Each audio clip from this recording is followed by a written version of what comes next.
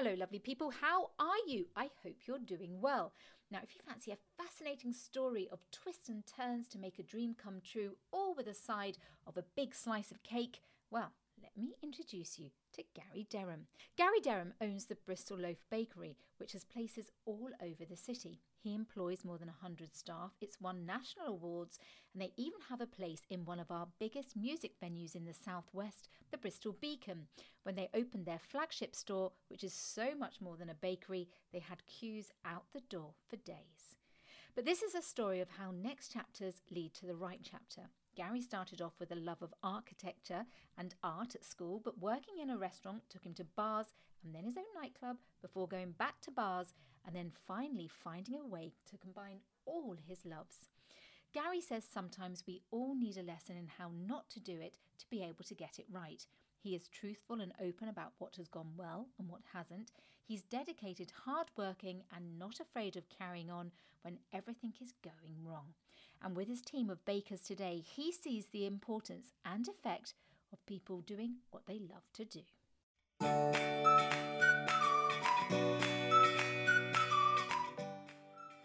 Hello and welcome to the next chapter by Ellie Barker. The idea behind this podcast is that as I start my next chapter from journalist to indie author, I speak with some incredible people who've already started their next chapters in the hope it might help you with your next chapter, or at the very least, you'll just enjoy the conversation. So here he is, Gary Derham. So, Gary Derham, welcome to the next chapter by Ellie Barker. I am absolutely delighted to have you with me. Thank you for sparing the time. Oh, no worries. Thanks very much for inviting me. Oh, fabulous. Gary, I knew your story would be good, but you sent me some notes beforehand, and your story, I think, is amazing. So we're going to just get straight into it. And we start, as we always do, with the prologue. Now, you grew up in Chard. For people who don't know, that's in Somerset. It's a smallish kind of place, isn't it? And fairly rural. Yeah, really quite rural. It's just one of those sort of, very Middle England sort of, it's just one of those places that is. There's not any really big distinguishing features about it. It's just, a collection of people who happen to live there. It just was. It sounds like you had quite the childhood because, so you were, I mean, this is brilliant. You were, your mum had 7 children. Yeah, absolutely. Like we weren't Catholic or anything. She just seemed to really love babies, which is what she liked doing. She was like a career carer, really. Yeah. So she had 7 children. There were 3 different dads. Your dad had another 4 children after your brother and you. So you had this sort of gigantic world, really. But then also, then you spent quite a lot of time. Your stepdad grew up on a local dairy farm, and you said you remember lots of your childhood memories, like roaming around, being out and about in local fields, and it sounds like quite an open, free childhood. Yeah, definitely. As I think, again, sort of a lot of 80s, especially rural childhoods were quite like that because it wasn't like living in a modern world now where your children sort of spend as much time online and I don't know, it just seemed, outside world seems a lot more dangerous now, or parents in particular feel a lot more sort of overly protective of their children. But sort of back then, yeah, like after school, you sort of congregate with your friends out on the local green, or you go door to door knocking and see if Neil or Claire or Rachel can come out, and everyone just collects out on the streets and you just roam more than anything else, just sort of like free range children. It felt actually really nice. Like I remember it quite fondly, with mostly about freedom, and so most of my overriding memories are of being in a gang of other children, sort of exploring things or building dens or rope swings or bows and arrows, or probably being a bit naughtier than that, but still it was like a childhood of freedom. Yeah, sounds amazing. And at school, you said you kind of, it was quite a dangerous realization that you were bright, but you realized that sometimes you didn't necessarily have to try as hard as you could have done, perhaps, Gary. Yeah, I think I might have realized this a little bit more in later life, sort of looking back, but it was, I don't think I was like a people pleaser as a child, but sort of really wanted to get the teacher's sort of affection by doing really, really well. And I didn't find the actual work particularly hard. I think I got it quite quickly. And I just learnt probably quite too early that I didn't have to try quite so much, and still I would get sort of near the top of the class. And I think as I grew up and you know, being a bit brighter probably didn't amount for that much. But you know what I mean? It's like it was, yeah, probably not a good thing for me to be bright, because it sort of maybe built a bit of arrogance in me. Well, I'm not sure, because what we're going to go on to talk about, I think, but it goes to show, doesn't it? Because we talk about this a lot, that at school sometimes even as well just the school system. If you didn't like being after, especially having such a free childhood and going into quite a confined school, sometimes it's just because you don't, get the top, or well, you were getting great marks, but just because you didn't feel like working hard there doesn't mean to say you didn't want to work hard later on in life. Yeah, absolutely. I think it was more.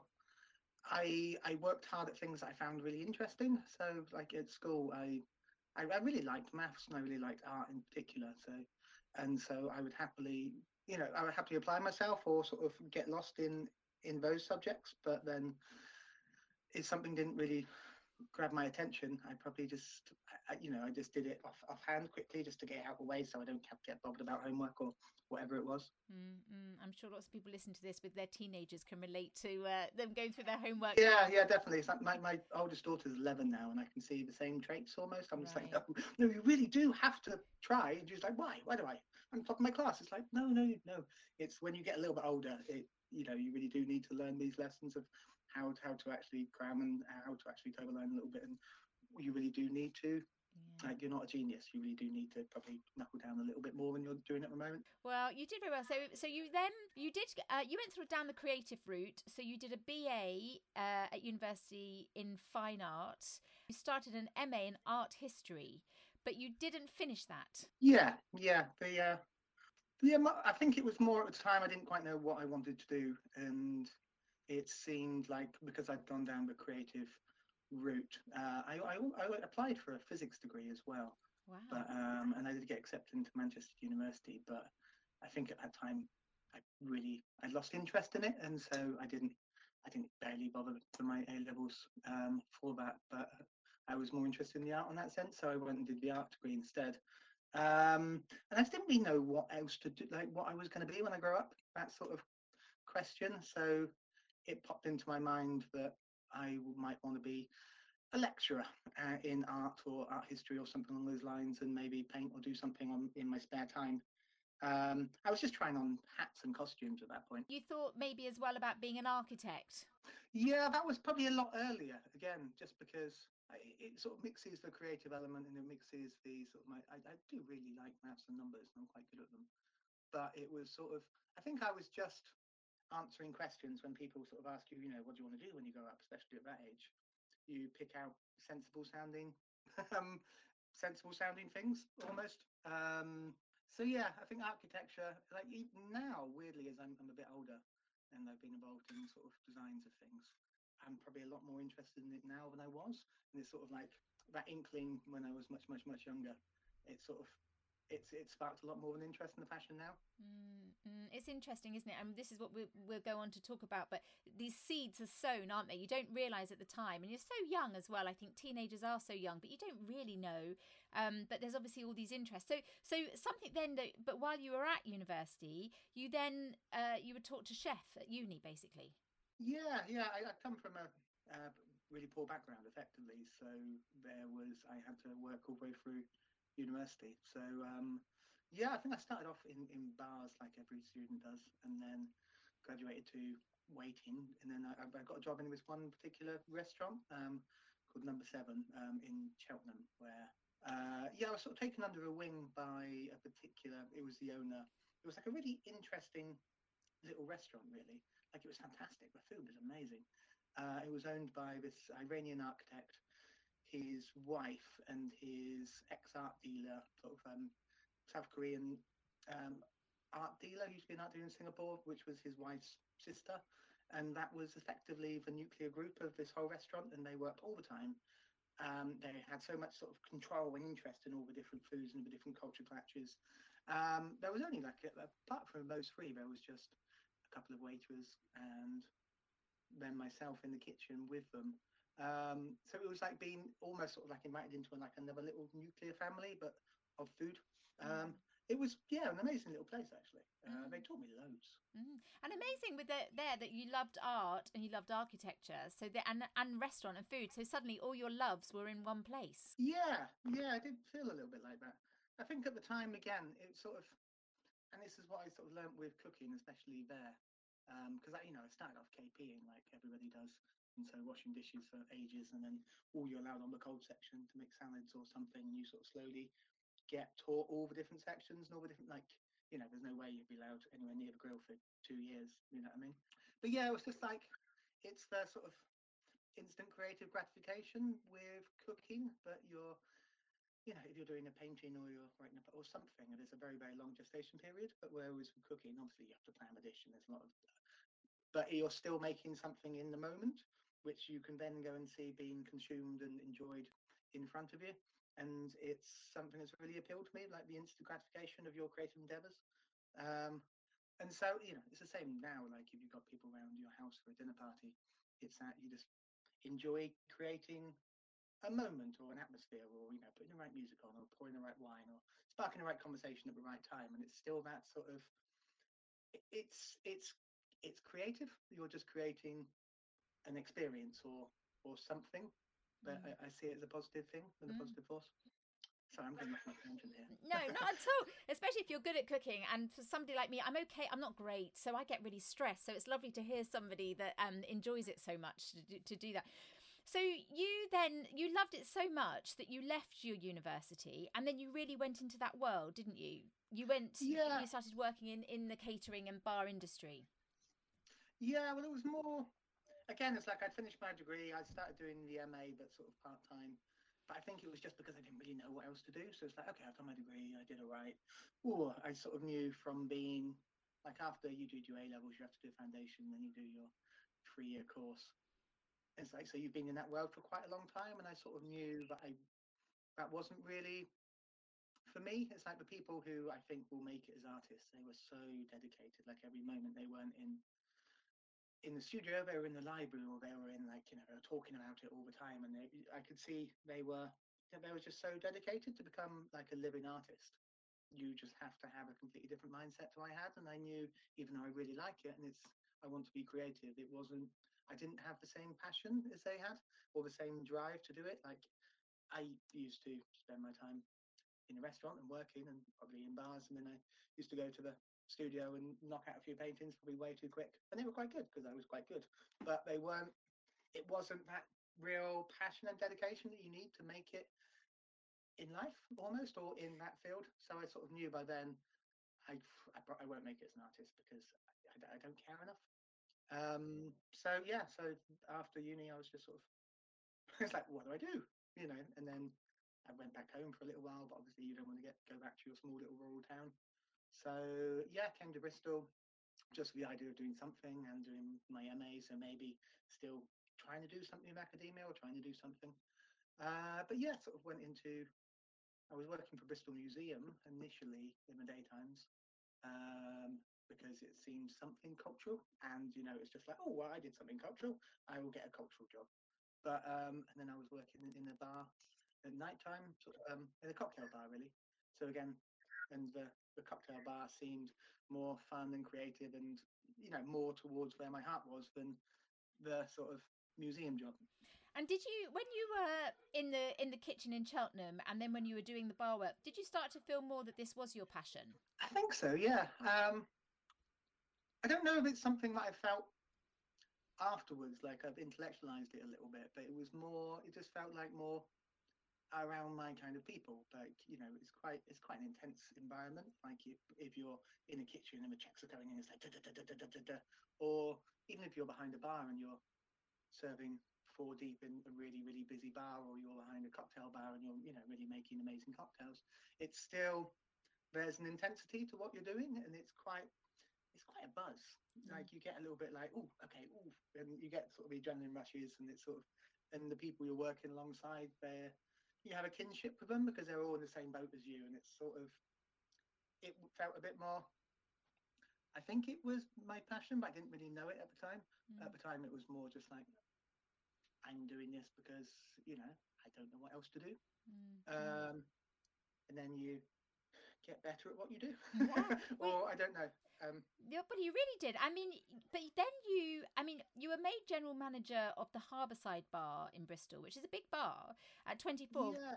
So that was pretty big thing, wasn't it? Yeah, well, that was actually weirdly, it was in the hub. It was actually the same place as number one Harbourside that I came to be one of the directors of later. But it was actually in the same building, but before it was number one Harbourside. So Oh, it okay. was, I can't remember the name of it now. God, River Bar, I the remember River. that. So it Yeah. was like a cocktail bar in exactly the same place. And I'd been working in a place called Bar Free, which was like a members only, a bit of a posh cocktail bar with like a big disco on the side, which was quite cool. So yes, I got a job there, sort of cocktail bartending, but then sort of, I don't know, I got promoted quite quickly to sort of assistant manager, and then literally a month later got sort of appointed general manager. So yeah, I sort of quite quickly, I don't know, again, this might be my overconfidence, sort of, we would be going to a place and then you sort of look around and you play almost devil's advocate in your mind. You're like, oh, what could be better here? Or, and so I sort of always had a look to improve wherever I am or whatever I'm doing, or sort of seeing how other people are doing it. And I can almost sort of, I start to sort of assess all the processes, or however you do this, or you learn from people, and then you're like, okay, well, how do we make it better? And so I started doing that, and I was probably a really annoying little. I don't know if I would have liked me back, like to have employed me. Have you know what I mean? As like a 24-year-old little know-it-all. Wow, you Yeah. obviously had a potential. You had potential, Gary. And then though you left and you opened a nightclub with your brother at the age of 25. Yeah, that seems a bit. Again, it just seemed like it was the guys who owned the River Bar. They also owned loads of businesses around, etc., etc. And they had this one unit which was down in Taunton, which was really near to my hometown. And it was a place. It was like this big cavernous basement and along the main strip with like another bar upstairs. And it was somewhere I used to go to sort of when I was like probably before 18, whoopsie, but when I was young, because they used to have actually really good live music there all the time. And so I remembered it as something completely different. And then speaking to the guys who I were working with, and they didn't quite know, like they got this place and they put something in and it didn't quite work, and they were sort of not quite knowing what to do with it. So me being, the arrogance of youth, was like, oh, I'll have it. And I sort of wildly pitched some sort of idea that I would, because I'd been running a bar in Bristol for a whole year now, and obviously I know everything about everything. So but I managed to convince them a sensible sounding business plan, but we will take it. And because I've been working in Bristol as well, I've met quite a lot of music promoters and a lot of more like Bristol sort of music. And so in my mind's eye, we could take sort of Bristol based music, so like drum and bass and like a lot of different live hip hop and some really good techno nights and things, which were things that I liked and I'd known, and I'd been to their nights and I'd met the promoters, and I could take it to Taunton, and they'd be like, oh, it'd be great. Taunton would love this because it's got they had an art college, some colleges of arts and technology. So in my mind's eye, I was like, great, yep, well, I can take this template from the Bristol night scene, like Thekla used to have, and there was a bar called Native that used to do it really, really well in Bristol, and then I could transport it to Taunton, and what could possibly go wrong? So we convinced the owners that it would be great if we took it on, and just sort of managed to beg, borrow, and steal, and do loads of the work ourselves and paint things. And I got this good graffiti artist to do loads of these amazing, great big stencil artists. It was just before Just Sans Banksy was becoming like a thing. Like one of his peers like to do these amazing. They're still really cool, actually. Wish I still had them. I've got no idea where they went. But these great big paintings, sort of going all the way up the stairways, and it was cool. It was really cool. And like I still stand by my product. Like it was what we did down there was great. And so we had I got a Tuesday night. I think we had like a student live music night, and there was like some really really good live music on. And then I can't remember them now. Wednesday night there was like another sort of like a bit more of a jazz night, and then Thursday night there was all the way, and then like we had these monthly sort of rotating nights, which were a bit more interesting, left field sort of dance music, sort of dub nights. We had like some live drum and bass nights going on, but it was really cool. But and this is where my complete inexperience and just trying to pretend like I knew what I was doing sort of came in. But we were sort of paying the promoters way too much to come and put on these nights and not taking enough of the door ourselves. And also, like, just the business side of it, we were just like, oh, it was like, it was really, really busy when it was, but then sometimes it wasn't. And there was like, paying of staff out of tills. And like, it was like, I was a 25-year-old with my own nightclub, that was pretty much it. Yeah. And my brother was, he wasn't from this world. Like, and so I don't think he actually did very much. And I told him that he didn't really do anything at all. He sort of helped me sort of raise some of the finances and did some of the work. But no, they were mostly sort of my ideas. And unfortunately, it was it was my overconfidence, let's say. So yeah, it just we run it for about a year, but we sort of slipped into quite bad arrears with, some paying of breweries and paying of landlords and etc., because really we were just running at this complete like, oh, we'll have this and we'll put on, there was one night we turfed the whole place. It was a May Day weekend, and we decided turn this 200, 300 capacity club into like a pop-up festival. So we literally turfed the whole thing with lots of grass everywhere and put up tents and had bottles of cider hidden in the tents. These amazing people come and play, but like, there was a lot of effort and it was amazing, but we made no money off of it. Oh, what a But shame. It was brilliant. Yeah, it sounds brilliant. I would have loved it. Oh, this sounds amazing. So, but I mean, what a thing though to experience having your own nightclub. You did say, you did have a lot of fun that year. Yeah, it was brilliant. But I think by the time it was sort of forcefully taken off of us, the landlords came and stepped back in, and we consolidated some of the debts.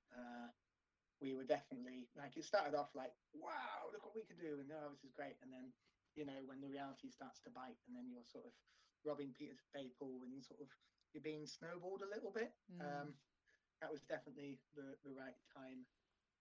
Weirdly, it got forcibly taken back from us. I was at Glastonbury Festival on the time, and then they came, like the people, the landlords sort of sent some people in to take the place back from us on the Sunday night whilst I was at Glastonbury Festival. So I had to come back from Glastonbury Festival and then sit down to a meeting with them to sort of work out selling back our fixtures and fittings and bits and bobs to try not to bankrupt us. Right. After 5 days in the field in Glastonbury Festival. That was tough. Lesson. Yeah. Perseverance. I don't know. I did quite well out of that meeting, but it was I think what an experience though. I remember, and sorry but I've just got to tell you this. I grew up near Slough of all places, and we used to go to this amazing place called Harry's, which I thought was the best place in the world. And essentially, it was just a room above a kebab hut, and they played loud music, and we danced on tables. And I remember, and I just used to think this is the best place in the entire world. And what must it be like to own something like that? In fact, the owner once said to me, you can buy it off me. I only had £5.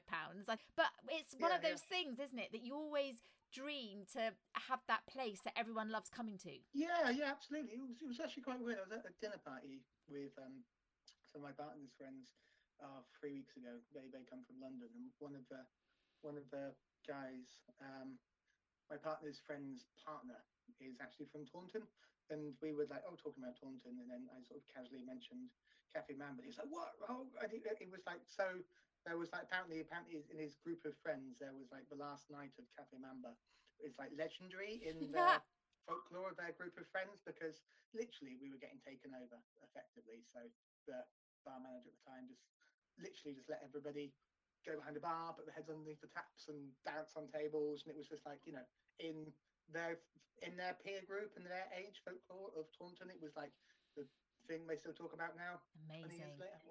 Well, look, what a So yeah, it's legacy. interesting. But... Yeah, what a legacy. And obviously you learned so much which you then have applied later. So after that, then you came back to Bristol and you worked as a general manager in gastropubs that I know in Bristol, the Star and Dove, the Spotted Cow. So you sort of went back to that, but then you had your daughter and you realised that this perhaps wasn't quite the life that you wanted becoming a dad. Yeah, I think it was mostly the Spotted Cow. So I was there for 3 years. It was like as the opening general manager, and it was like we had a great team. We worked quite hard together, but it again, in most hospitality things, especially at the time, it was quite a party culture. Like people drank hard, and it was like quite a because everybody worked together. Everyone was on 60-hour weeks. Like it was quite a usual shifts where people just worked, and then you start off with coffee in the daytime to keep you awake, and then you start to flag it and shots behind the bar. Like it was just like normal. It was normal, and because you're in like a little echo chamber, reinforcing that lifestyle. Like for hospitality, this is just, especially 5 to 10 years ago, this is how people worked and lived. Like you work yourself to death, and you drink, and there's terrible alcohol and drug problems. Sort of is quite rife in my industry because people are just pushing themselves so hard, and normalizing it and almost sort of aggrandizing it as well. It's like, we did this, and I did a 15-hour, I did an 18-hour shift, etc., etc. So yeah, I was 29. Sort of, I've been doing it for quite a long time, and I'd managed to sort of pay off the debts from the first mess up. Alex, my now ex-partner, but she was having, we were going to have Elsie, and it just seemed like I didn't want to go into that chapter maybe in the same lifestyle. So just decided to quit, which was nice, and welcome my daughter into the world as a unit, and actually be a bit more involved in the upbringing. I think also because my father wasn't that involved in my childhood. It was sort of like you always want to do the opposite of what your parents did almost, or try to right their wrongs. Because you didn't see too much of your dad, did you, when you were growing up? So this was something No, that you could do. not too much. But... But then you did go back into the industry, and so you joined the Canteen Group first as the general manager. And the idea there, and this is amazing given what you just said, the company was at a low point, and your job was really to turn it all around, which you did very successfully quite quickly. Yeah, I think so. Again, I think I give very good interview when I want to. So I'm, I can do that easy. It's just like I can wave my arms around and get quite enthusiastic about things. And I think at the time they'd opened the canteen as part of Hamilton House, so like a big cultural building in Bristol. And the canteen did amazingly well. It was like a student union for adults effectively, but it was just busy all the time, and you had all the big creative blocks above them, so your art studios and dance academies and etc in this massive building, and it did so fantastically well for them. They went and opened another one, which was number 1 Harbourside. That's back where you worked, isn't it? That's where you originally worked. Yeah, back to where I was 7 years prior, or for 6 years prior. I think all that sort of worked out quite well in my favour. But I think for them at the time, so they opened number 1 Harbourside, and it was just doing really, really badly. Like, I think not that they just assumed that because the canteen was such a success, that they had the Midas touch, if you know what I mean. So they can just open another one and it'll be fine, and without maybe learning business, sort of like how to actually run the business and how to actually do it and how to be, the boring stuff. Which was effectively exactly what I did with my nightclub beforehand. It's like you have the idea and it's like, it'll be great. And it's just the serious fundamentals of business, which you don't always necessarily understand until you do it.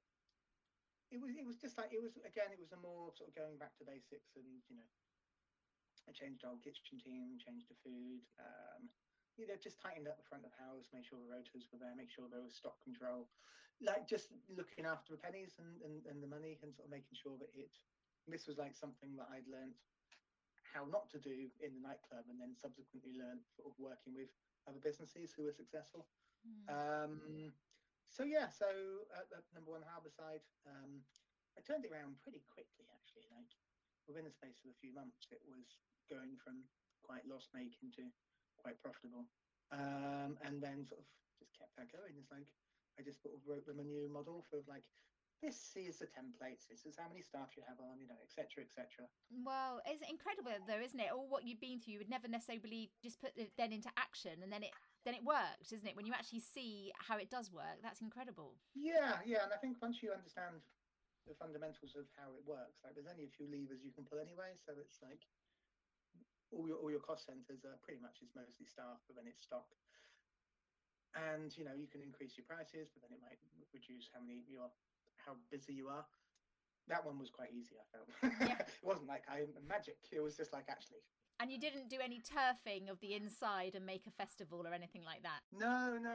So I was sort of, that did really, really well. So after that a year, I was appointed sort of operations manager of the business, because also we had there was like a small market business that went out of number one Harborside, which we sort of were growing and growing as well. And that broke off into its separate business, which was Bristol Markets in the end.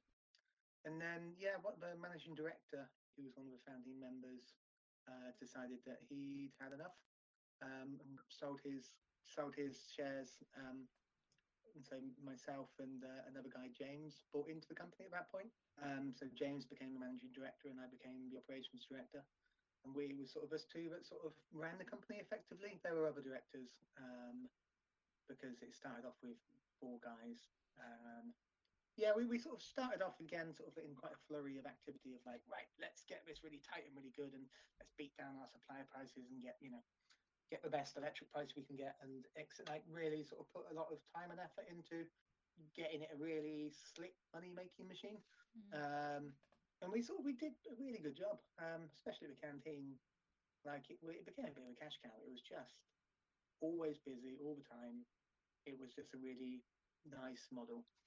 So we decided to open another one. There was quite a lot of ideas going around. But my then partner's brother was director of a wardrobe theatre, which was, well, now it's in the Old Market Assembly, but it was initially a small creative little theatre collective above a place called the White Bear in Bristol, on St Michael's Hill. They had like a little 50-seater theatre they built in the back room of a pub, but they were really cool and did some really great stuff. So I pitched an idea to the rest of the guys of doing a collaboration with them and sort of having a theatre with what we do as well.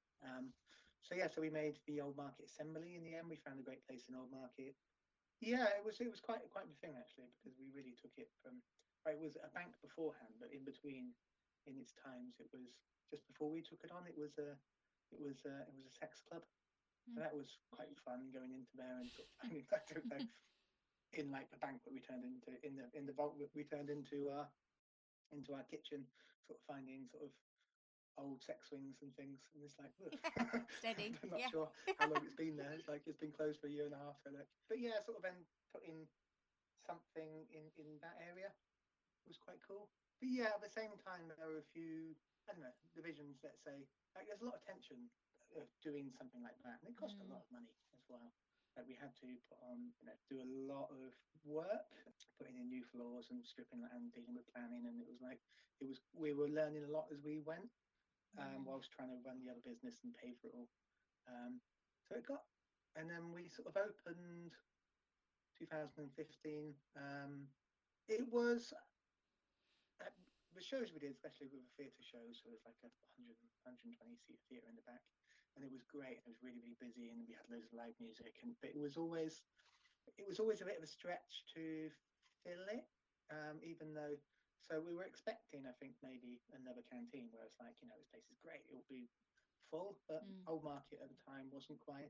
I always thought that it was going to be the next Stokescroft in Bristol, but there will be, all the creative people who were in Stokescroft, because it was really, really cheap, and as house prices started to go up and new creators were squeezed out, I expected Old Market to be the next one. There was lots of industrial units there. There was lots of space. There was enough chimney pots around to sort of also come and see it. So I expected it to be an absolute slam dunk, and it just wasn't. And it was one of those ones where I don't know if we didn't quite get the market research right, and we didn't quite work out exactly who the customers were, or maybe it wasn't quite pitched right. And it just took a bit of time maybe to find out who we were, but also, and we vastly overspent on the build, so it put a lot of strain on the company. So I think there was a few tensions within the company from just building that, and it was like, oh, as a directors group, we were a little bit snapping at each other. But from that, we built we had like a baking unit in there, and I got this guy Sanjay who used to. I worked with him back at the Spotted Cow years ago. He was like our KP to start with when he was 19, and then worked himself up into the chefing team there, and then left us to join Mark's Bakery, which was like Bristol's first sourdough bread bakery, sort of back like 18 years ago now, maybe longer, until when we opened the Old Market Assembly. I sort of poached him from Mark's to be our head baker in the assembly. But in the kitchen, we were effectively a bit too busy, and the bakery was in the way of the kitchen all the time. So effectively, we had to move the bakery out. And there was a unit next door that just came up. So yeah, we didn't have much money at the time, so I got given or agreed that I'd get given like a 10 grand budget to build a bakery next door. So we sort of, again, lots of like painting the walls yourself, moving things and doing as much as possible.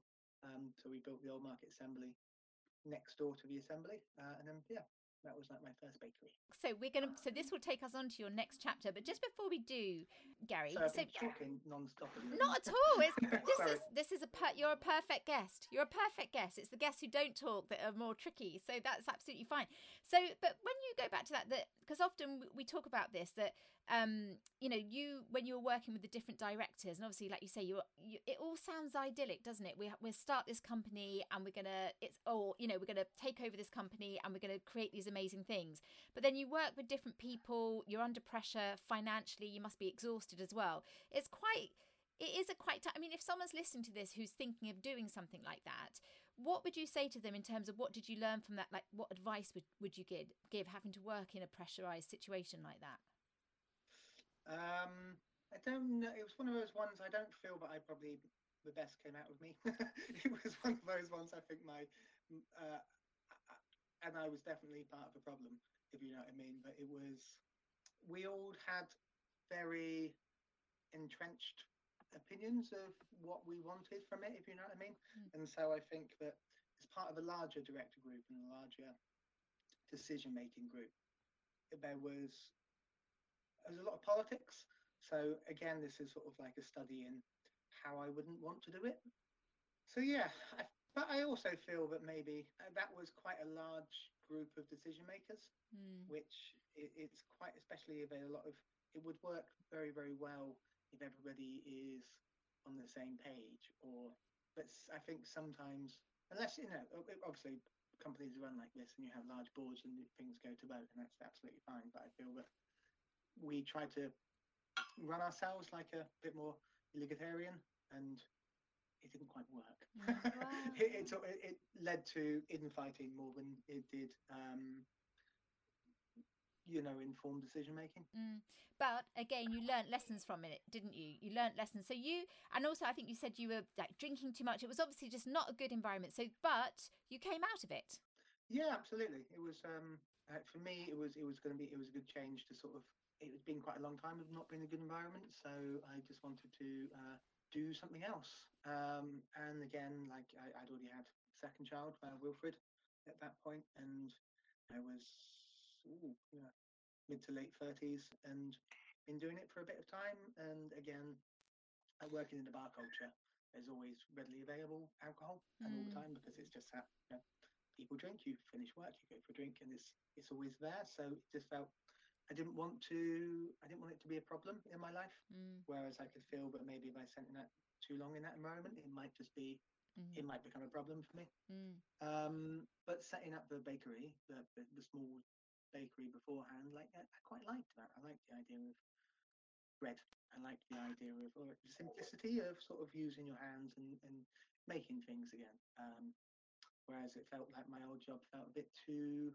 It was too multifaceted, there was too much going on. There was too many meetings about meetings, and I felt there was a little bit too much bureaucracy and maybe a little bit too some people justifying salaries Yeah. almost by talking rather than things getting done.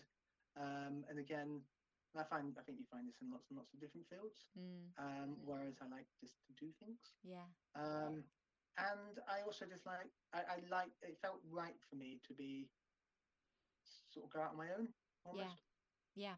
Yeah. Which is what you did. And because it's interesting, isn't it? Because you started off so creative, but then you went into this without a business degree or anything like that. But then you're running these businesses, and that's sort of so far away from where you were at the beginning. But then then you started the Bristol Loaf, and this basically has brought everything that you love all together, hasn't it?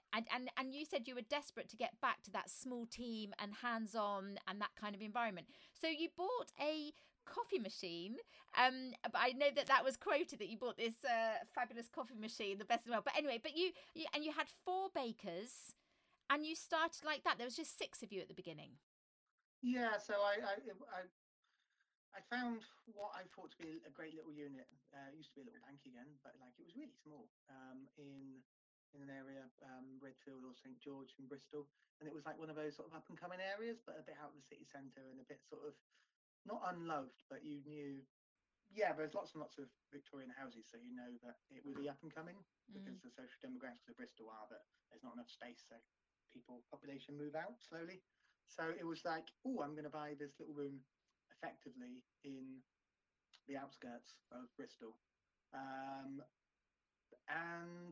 yeah, hopefully just open a new bakery, like just open a bakery and a cafe and keep things nice and simple, but try and put emphasis on just absolute quality and just trying to make the best delicious things we possibly can without any pretension. Just sort of use really, really good ingredients, but just make a product that I can believe in almost. And it's almost like, this is my thing, what do I want to do? Like, I felt a bit frustrated in my old job that my voice maybe wasn't heard, or maybe some of my ideas weren't picked up, and so it's like, let's start again and make something that I believe in, and something that I personally can say, oh, this is mine, this is what I believe, this is my business, like, look, this is great. So yeah, that was the idea of the Bristol Loaf, and again, baking seemed the antithesis to the nighttime economy that we were doing. Your working day starts at 6 and then ends at, like, it felt wholesome.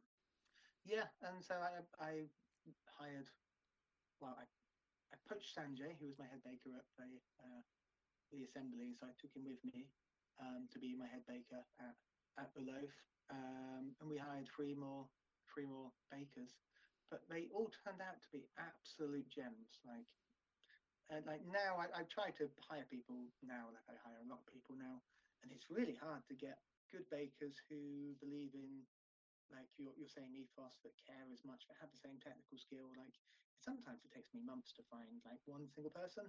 Like, I had a job the other day, and I had to tempt one person from London to come over, and it took me 3 months to get her to finish her job and come over.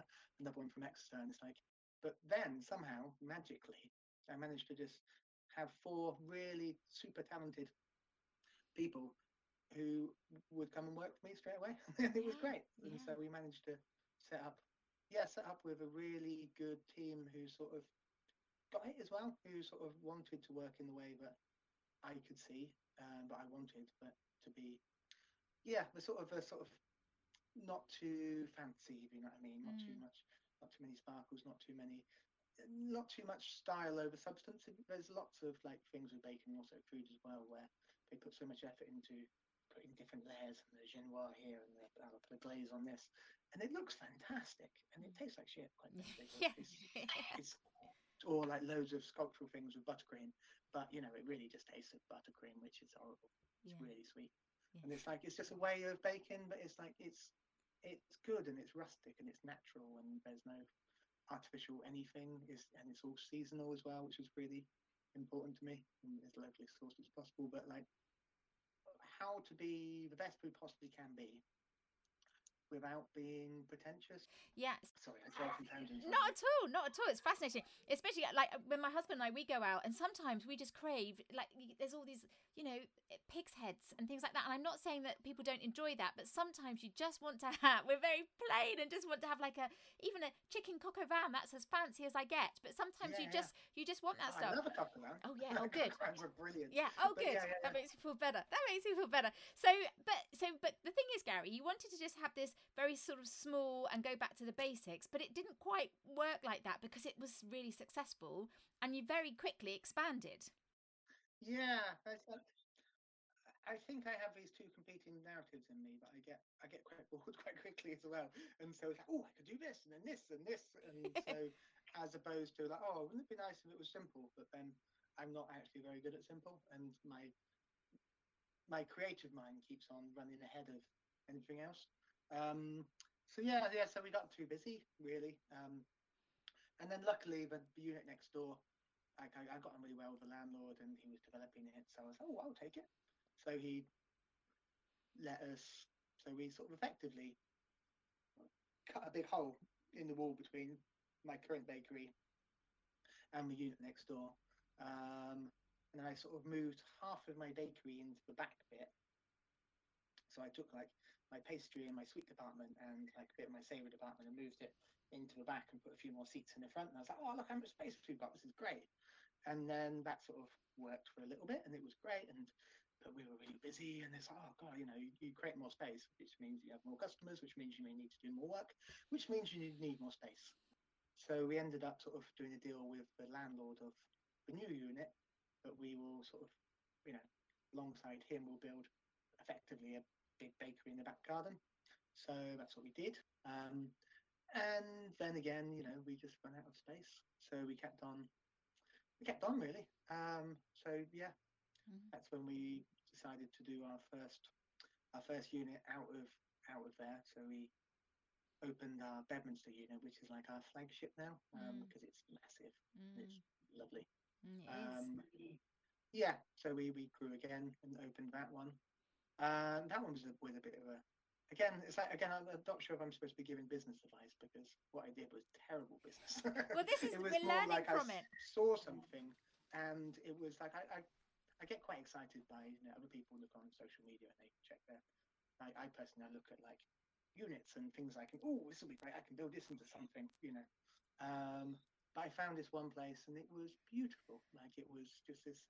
It was a 1920s, 1930s, so it's quite old, but it used to be like a car accessory warehouse effectively, but it was just this great big 500,000 square foot empty shell with some of the industrial stuff still there, so really high ceilings, great big concrete pillars going up through, and that was it. And like when I saw it, it was just like, oh, that's perfect. I could just see what it could be.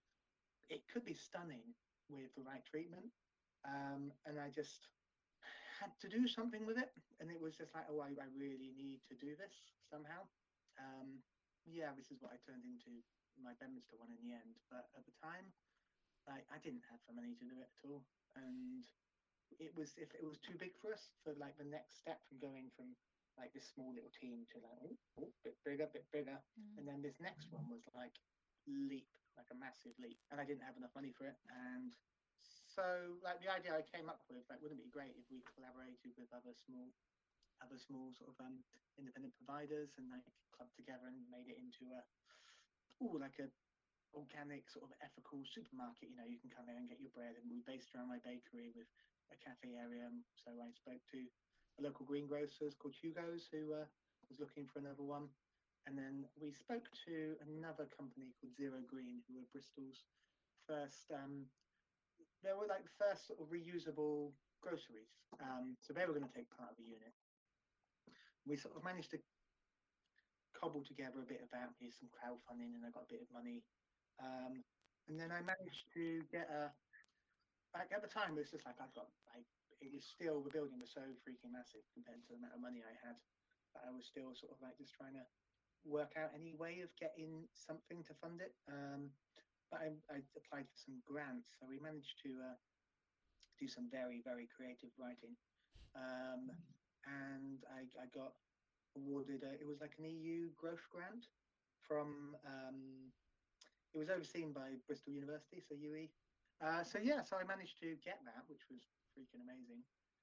So they gave us like an extra 40 grand for uni with a little bit of money I had saved back, and I could go to a bank and I could be like, okay, I've got this great thing, I've got a little bit of money crowdsurfed, I've got this. How much money can I borrow off you? They're like, oh, okay, you've got this pot, and so it was based on the back of this grant. I managed to then get more money from the bank, and it sort of started to snowball. But like literally starting from like I had a good business, I was profitable, I was growing, but I ended up spending well, not far off £500,000 on debit stuff. Wow.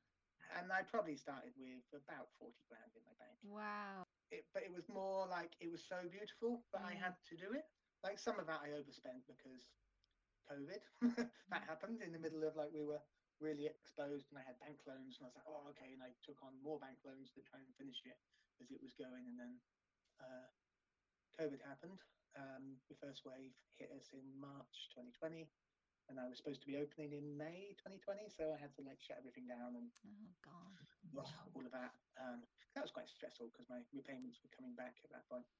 That was awful actually, but we managed to again turn it into a positive and launch like an online deli company. So like we couldn't have anyone inside the Redfield Bunning, so the staff who wanted for anxiety reasons to be furloughed, they got furloughed, and then we had a small team, and then we started doing we had delivery drivers and infrastructure to do deliveries anyway, so we started doing home deliveries, and then we took on like I realized there was a lot of other companies who didn't necessarily they'd lost their route to market, people like smaller companies who did markets and things like that, like nice interesting Bristol based ones. So we're like, okay, well, you know what, drop your stuff off to us, we can do that, we've got platforms. So we started adding more people to my thing, to our deliveries, and they went really well. It's like, especially in the first wave, like no one was going out the house, like you couldn't get an Ocado delivery for love nor money. So we managed to like really, really, really quickly innovate. Of like, it was I just taken out massive loans. My company had lost 80% of its turnover, and we were like, oh my god, what are we going to do? I'll be bankrupt in 2 months at this rate. So when you've got this pressure on you, as opposed to be like, oh no, I hope it gets better. It was more like, oh fuck, like literally, I can't not do something. So yeah, we ended up sort of doing, I don't want to say, oh, we did all right out of COVID because that's horrible, but it's more we managed to not be hit too badly, and then sort of work on the hoof a new business model that worked for COVID, if you know what I mean. So yeah, that perhaps you wouldn't have done. And can I just ask you, Gary, how do you cope with that kind of pressure? Because lots of people say, do you know what, especially after what you've been through before, you're like, hang on, I've just had enough of this. But how do you cope with it? I mean, do you have sleepless nights? Can you get into the mindset and think, okay, right, one day at a time, and you just have great self-belief?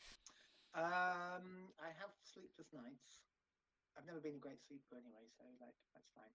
Once you've had kids, you don't expect like sleep's a bonus. Almost you're like, oh great, I have 5 hours, perfect. Yeah. So it's sort of, yeah, I do get quite tense. Like you can feel it like building up in you. But then at the same time, I think my level for, I think when you really do get very like when things really have to be done, I get a clarity almost. It's like, okay.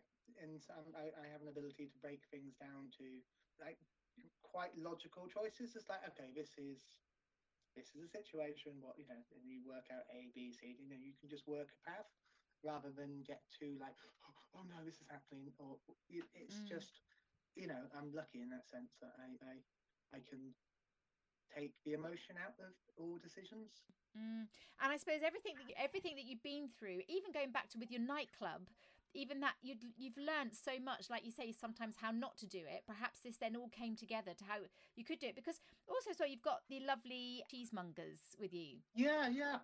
Oh, that happened. Sorry, I went off on a bit of a tangent. It was another of those, what can we do? Well, give 2 lemons, so you make lemonade sort of thing. It was when we were building the Bedminster one, and that was the one where everything was going like terribly, but we had to open, and I managed to blag a bit more money from somewhere just to get open. And then Zero Green, who was supposed to be coming in with us, they pulled out. So that was like a very large unit at the back of my unit that was empty. So we sort of, quite on the hoof, really, I decided to invent a new company. So I invented a natural wine company because it's something I've always been really interested in. And natural wine, so it's like, organic, but also there's no sulfates. There's sort of the farming procedures with a lot more in tune with nature, as opposed to just spraying the fuck out of everything and juicing it and adding sugar and some chemicals and then selling it cheaply. It's sort of a different way of doing it. So I just decided, like, oh, okay, well, I've got nothing to go in. So we invented this new wine company in the space of like a week, to go in. And I managed, again, like complete luck, managed to recruit some people who, like, someone I've worked with before in the past, who introduced me to natural wine as a rep with his own company. But he was, his own company, it didn't work out for him in the end. He decided to step away from it and retrain to do counselling and therapy. But he had looking for like a couple of days a week. So he sort of joined us to help us with that. And like his protege, Charlie, like joined us as like our manager of the thing as well. So I suddenly had two great people, and so we built this lovely wine emporium at the back, but in part of it as well, I thought it'd be great to have wine and cheese. So I spoke to another local company called Two Belly. We've got a great shop on White Ladies Road, and to see if they want to rent a little cheese counter for me. So that was, again, it was just like we just made it up on the hoof because we had to.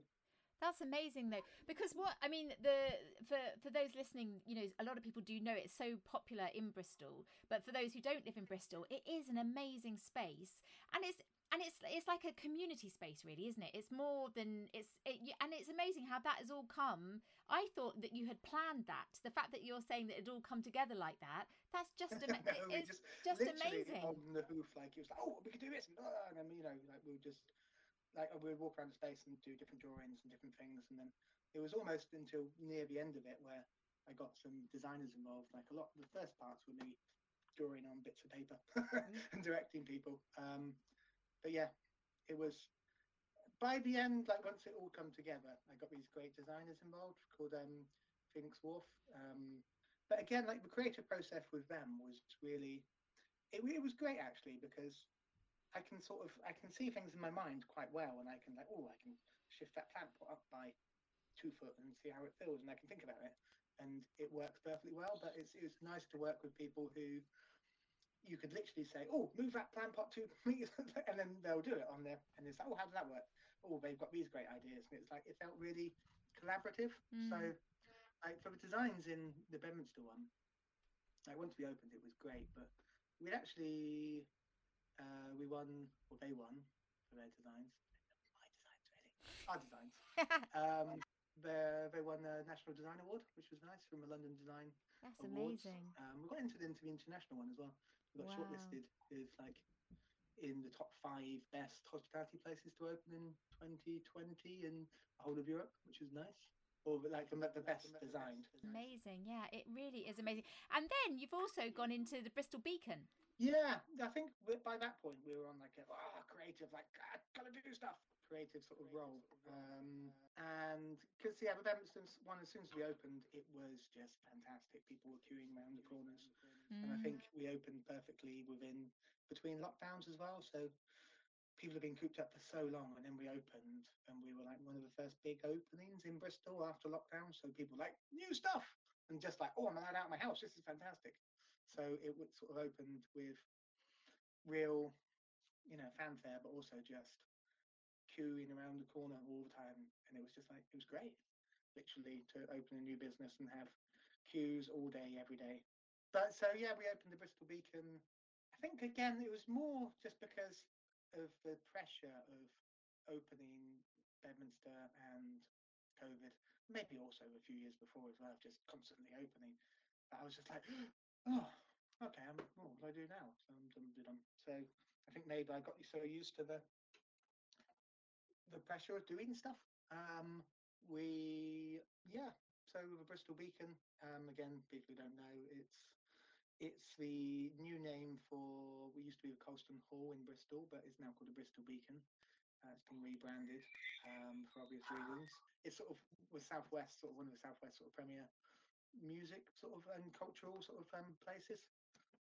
So in normal times they have 3 great big sort of Victorian music halls and like this new great big foyer, 5-story foyer building where they have gigs on different floors and stuff, and it's really cool. But when you first walk in onto the ground floor, there was this sort of cafe bar area, and it was always shit. Like I couldn't work out why it was so bad, and it was just in this great big lovely cultural place right in the centre of Bristol. Like I really respect what they do, the Bristol Music Trust, for like their cultural offerings and like what they do for families and just like everything. It's like it's great. They put on so many great shows, so many free things as well, and it's amazing. And they get brilliant musicians to come down and play. The whole building, they closed in 2018. They had like a great big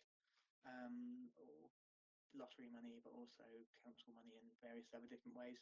So they were sort of, and they still are, in the middle of doing this amazing refurb of the old buildings. And so with COVID as well, they've been pretty much closed as a building for a couple of years. So I just contacted them, just sent them an email and said like, oh hi, I've always wondered what's going on with the bar sort of cafe area downstairs. Like, I might be interested in doing something with you guys if you want someone to go in when you open. It was just like a little like, oh, wonder what happened there. It could be really good sort of feeling. But yeah, they got back to me, and because of again COVID and various other things, their opening day for the main part of the building has been pushed back and pushed back, so it's now going to be 23. But they got back to me and said like, they're opening the main thing in 23, but they're reopening the sort of the main foyer where this place is imminently. And yes, it's like, yeah, great, let's have a chat. So yeah, we just went in, and again, it was sealed quite quickly. I was like, Yeah, and you're not frightened of asking either. I mean, that's because that's such a big part of Bristol that's huge. And some might say, oh, it's just there you are. You're now in one of the biggest flagship music venues in the Southwest. Yeah, we are. And it was more like I was just like, oh, well, I've been there before, and it's a bit rubbish, and it's closed now, and maybe I can have it. And it was literally like that. So I just pinged an email, tried to find who the right person was. It got to the right person, and it literally was. We emailed a couple of times. I, sent them some links to what we were doing. It's interesting now because now we're quite established. Like, it doesn't feel as much of a blag. It's not like, it didn't feel like that first nightclub when I was convincing people that I could. I promise you I can run it. Like, obviously I couldn't, but at the time that was like a sales job, and it still feels like now. But now we're established. Oh, it's amazing. I've been there. It's amazing. How many people now work with you? About 100, I think. Wow, Gary. So from that time, you were going to have a small bakery, and now you've got 100 staff. That's pretty big. And that took about 4 years to happen, which is a bit like annoying, really, because I never let myself stop. Yeah, it's amazing. And I definitely see, and I'm sure listeners listening, that boy who was at school who couldn't always concentrate or got, bored easily if he didn't like it. You can see how this is coming through now. I think you're going to have a bit of a tough, you're going to have a tough job with your daughter there, Gary. Yeah, I think that definitely. I've had a rub from my own back on that one. I can at least appreciate what my mother went through. Yes, you can. Yes, you can. So, I mean, I daren't ask, but to move on to the to be continued, what do you want to do next? We are in the middle of. Well, I'm just about to extend my original one again, the original Redfield one. We've taken on the unit next door again, just because it was coming up. So we're now. I'm going to put a little bit of effort this year into extending Native Vine, which was the company we just made in the space of a week. But now it's turned into a really, really good company. So we're turning the unit next door to us into like a really beautiful cavernous wine bar, effectively, with these lovely wine sort of shelves going all, and a great big banquet table in the middle, doing small plates and wine in the evening, and it's an overspill for Redfield cafe in the daytime. So that will keep me occupied for the next 3-4 months. We are just about to do a website launch for Native Vine. So all of the wines that we have available are going to be available nationwide now. So they'll be packaged off and sent to your door. So yeah, it's been about 6 months coming. Actually, we've been designing it, maybe even 9 months. It's been a really long time coming, but we think that our website is absolutely banging now, and hopefully the conversion rate for people who pop on your website to actually buy something will be heightened quite a lot. So that's coming too. I think that's this year done. I'm getting tired now. Yeah, I bet. Yeah, and then I've started conversations with another developer for our first non-Bristol loaf. So our first loaf out of Bristol. So this is going to be I found a beautiful building, and I felt when I saw the Bedminster one for the first time. It's beautiful. It's the most stunning thing I've ever seen. So I'm hoping that's going to come off. This amazing 18th century listed church, which is with 60-foot high ceilings, and it will just be amazing if I can put a bakery in there. So I'm hoping. I'm not going to say which town it's in yet, No, because it no, might not don't. come off. But I'm agreeing heads of terms with the developer at the moment. So that will be next year's projects signed up. So I think that might be that's the foreseeable future. But I think that's enough, Gary. I think that's enough that's for enough. now. Yeah, as I said, you do something. It's like, oh, I've done it now. Yeah, we have to get you back on, because who knows where this is going to go? Because it's going to go. Before we go into your acknowledgements, just 2 questions. Do you bake yourself? I can bake, but no, I don't. It's one of those ones where, like I've chefed, but they are transferable skills, but it's very, very different. Chefing's about pow, pow, and you can, if you mess something up, quite frankly, you can put a little bit of salt, a bit of sugar, a bit of cream, put a bit more butter in, and it's fine. But whereas baking's a lot slower and more meticulous, and yeah, it's a different sort of skill base. Effectively, if you mess something up, you won't know for 2 days until the bread's out the oven, and then it's wrong. So yeah, I don't think it probably fits my personality type. And the times I have filled in, I feel like my staff are like, just get out the kitchen, Gary. Yeah, clear off. Yeah.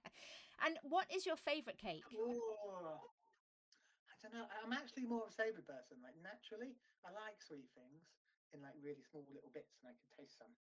But I can eat a whole thing. I'm a bit like, oh. But whereas if you give me something cheesy, then I will gorge myself like.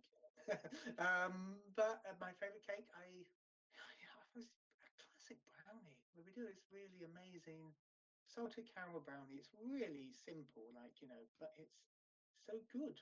You know what I mean? It's like a little spare of that. It still gets me. Simple tastes. How about yours? What's your favourite cake? Well, I was just going to say, I'd be happy with that. A coq au vin followed by one of your salted brownies. That's perfect for me. Yeah, and the native wine. I like the sound of that. Oh, that sounds brilliant. So moving on, your acknowledgements. Who would you like to thank who have helped you along the way? I said for me, it's my Bristol Loaf staff, sort of current, past, and present, because it really has been like I've managed to create a real team of people, like-minded, passionate people who love what they do, and it's really nice and really inspiring to work with people like that. Even like if they're one of the chefs, especially my chefing team, they're really heavily into their fermentation at the moment, and they're making their own kojis, and then they're inoculating and making their own charcuterie, and it's like every single element is being made themselves, but they're so passionate and dedicated to it, and then that really feeds off itself. And the same with like my bread team, like we're making really good connections with local farms and getting in different grain, and then we're milling it ourselves to try and put some of that into our recipes. And it's like, and again with my cake team, or my pastry team, they're all really, it's like a big bunch of geeks who absolutely love their one little department, and they get really really involved and happy in it. And all of them are much more skilled than I am in all of their departments. But it's somehow, yeah, I just feel really lucky that I've managed to make a culture where that's celebrated, and then it takes care of itself then, because then other people see that, like, this is a really happy little team who are doing all these cool stuff, and then they want to come and join it. And so it's sort of like, yeah, so it's my massive stroke of luck of hiring the right 4 or 5 people at the start to have created something that is good, and then and then people want to be part of that gang. So yeah, it's just like it's my whole team, Loaf, of every single thing, of still being there and doing what they do, because like they're great, and they're all really talented. They sound it. I don't think it's luck though. I think it was everything that you've learnt, and you could spot what would work. And you also said as well about the gentleman who you worked with in that original kitchen. Yeah, Farrow was he was so the head chef who sort of took me under his wing when I was back in university. And he was almost quite paternal, actually. He'd like taken me under his wing, and he quite enjoyed showing me like all the things that he'd learned, and like getting me to taste like the things that I'd never tasted before. Like, I was a vegetarian actually from the age of 4 to the age of 20. So like I've never tasted a steak in my life, or a bit of fish, or anything. And but when I decided to go off vegetarianism, it was like cooking me these amazing T-bones, or like showing me this a completely different way to marinate a chicken breast, or like just things I'd never seen in my life. And it's like, wow, food cannot, I was brought up a vegetarian in the 80s. Like, food was very it wasn't tasty. So it was like, oh my god, this could be, I could eat this, this is fantastic. It was like, there's different ways of cooking, and like it seemed for the first time like a viable career. It's like, you could be like, I could actually do this for my life. That's amazing. It really is. So just to finish off, and because also, Gary, you've had so many different chapters. Talk about next chapters throughout it all. There's been so many, and actually, I just think it still is so fascinating, this. But you basically, going back to where you started, and your lovely, where you roamed around the countryside, but you loved architecture, then you loved your food, you loved your cooking, you learnt so much, you had your nightclub, but everything you've done, and then you sort of just realised what you did like doing, what you didn't like doing. It sounds like now you've brought it all together, and the art side of things as well. You and the architecture, you're just the design, you're doing it. So you've managed to just bring it all together. What would you say to somebody now who, going back to how you were at school, even if they're now in their 30s or 40s and are still not quite sure what they really want to do, what would be your advice to them? Where should they begin? Oh God, that's a big question, I know. Just like what interests you, what excited is like the main thing. It's like, for me, it's mostly food. In your working life especially, it's a really long part of the day. It's like, and especially in our culture, you meet people and they're like, what do you do? It's ingrained that our work is part of our personality. It's part of, then you might as well do something that you actually enjoy, that you believe in. That there's no secrets here. There's no reason why you can't find people who are doing what you want to do, or other people in the field.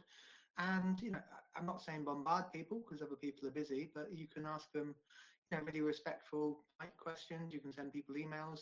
You can approach people and be like, oh hi, I really like what you do, and just ask them questions, like learn off of other people. Yeah, it's like learn off of everyone.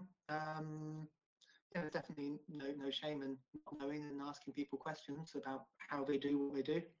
And as much as anything else, even if you don't learn much off of them, you'll have really good links in that community. It's like people will remember it, and it's a good way of meeting other people and other like-minded people. You might collaborate in the future, or it might just be nice to know someone else who does something quite similar. And like you say as well, if you feel completely overwhelmed, to break it down into chunks. Yeah, definitely. It's like every single task, like from the outside, and it's like, okay, I'm going to open.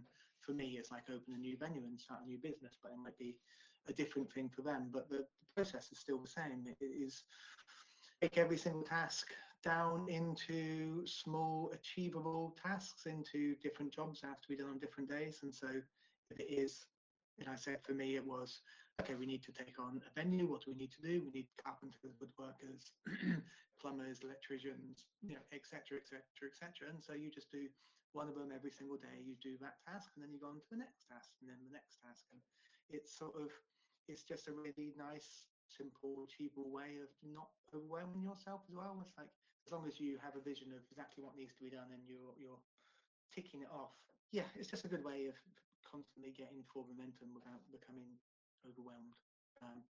Even when it seems quite big and scary, it really isn't. It's just a lot more small daily tasks put together in the same place. Oh.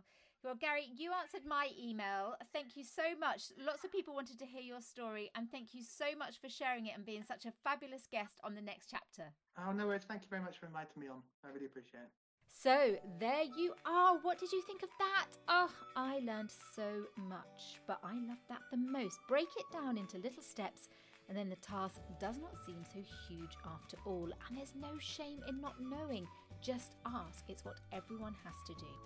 Now, if you don't live in Bristol, then I do apologise for tempting you with the Bristol Loaf's delights, but have a look at their website at least, just in case you come to visit. The details are in the show notes.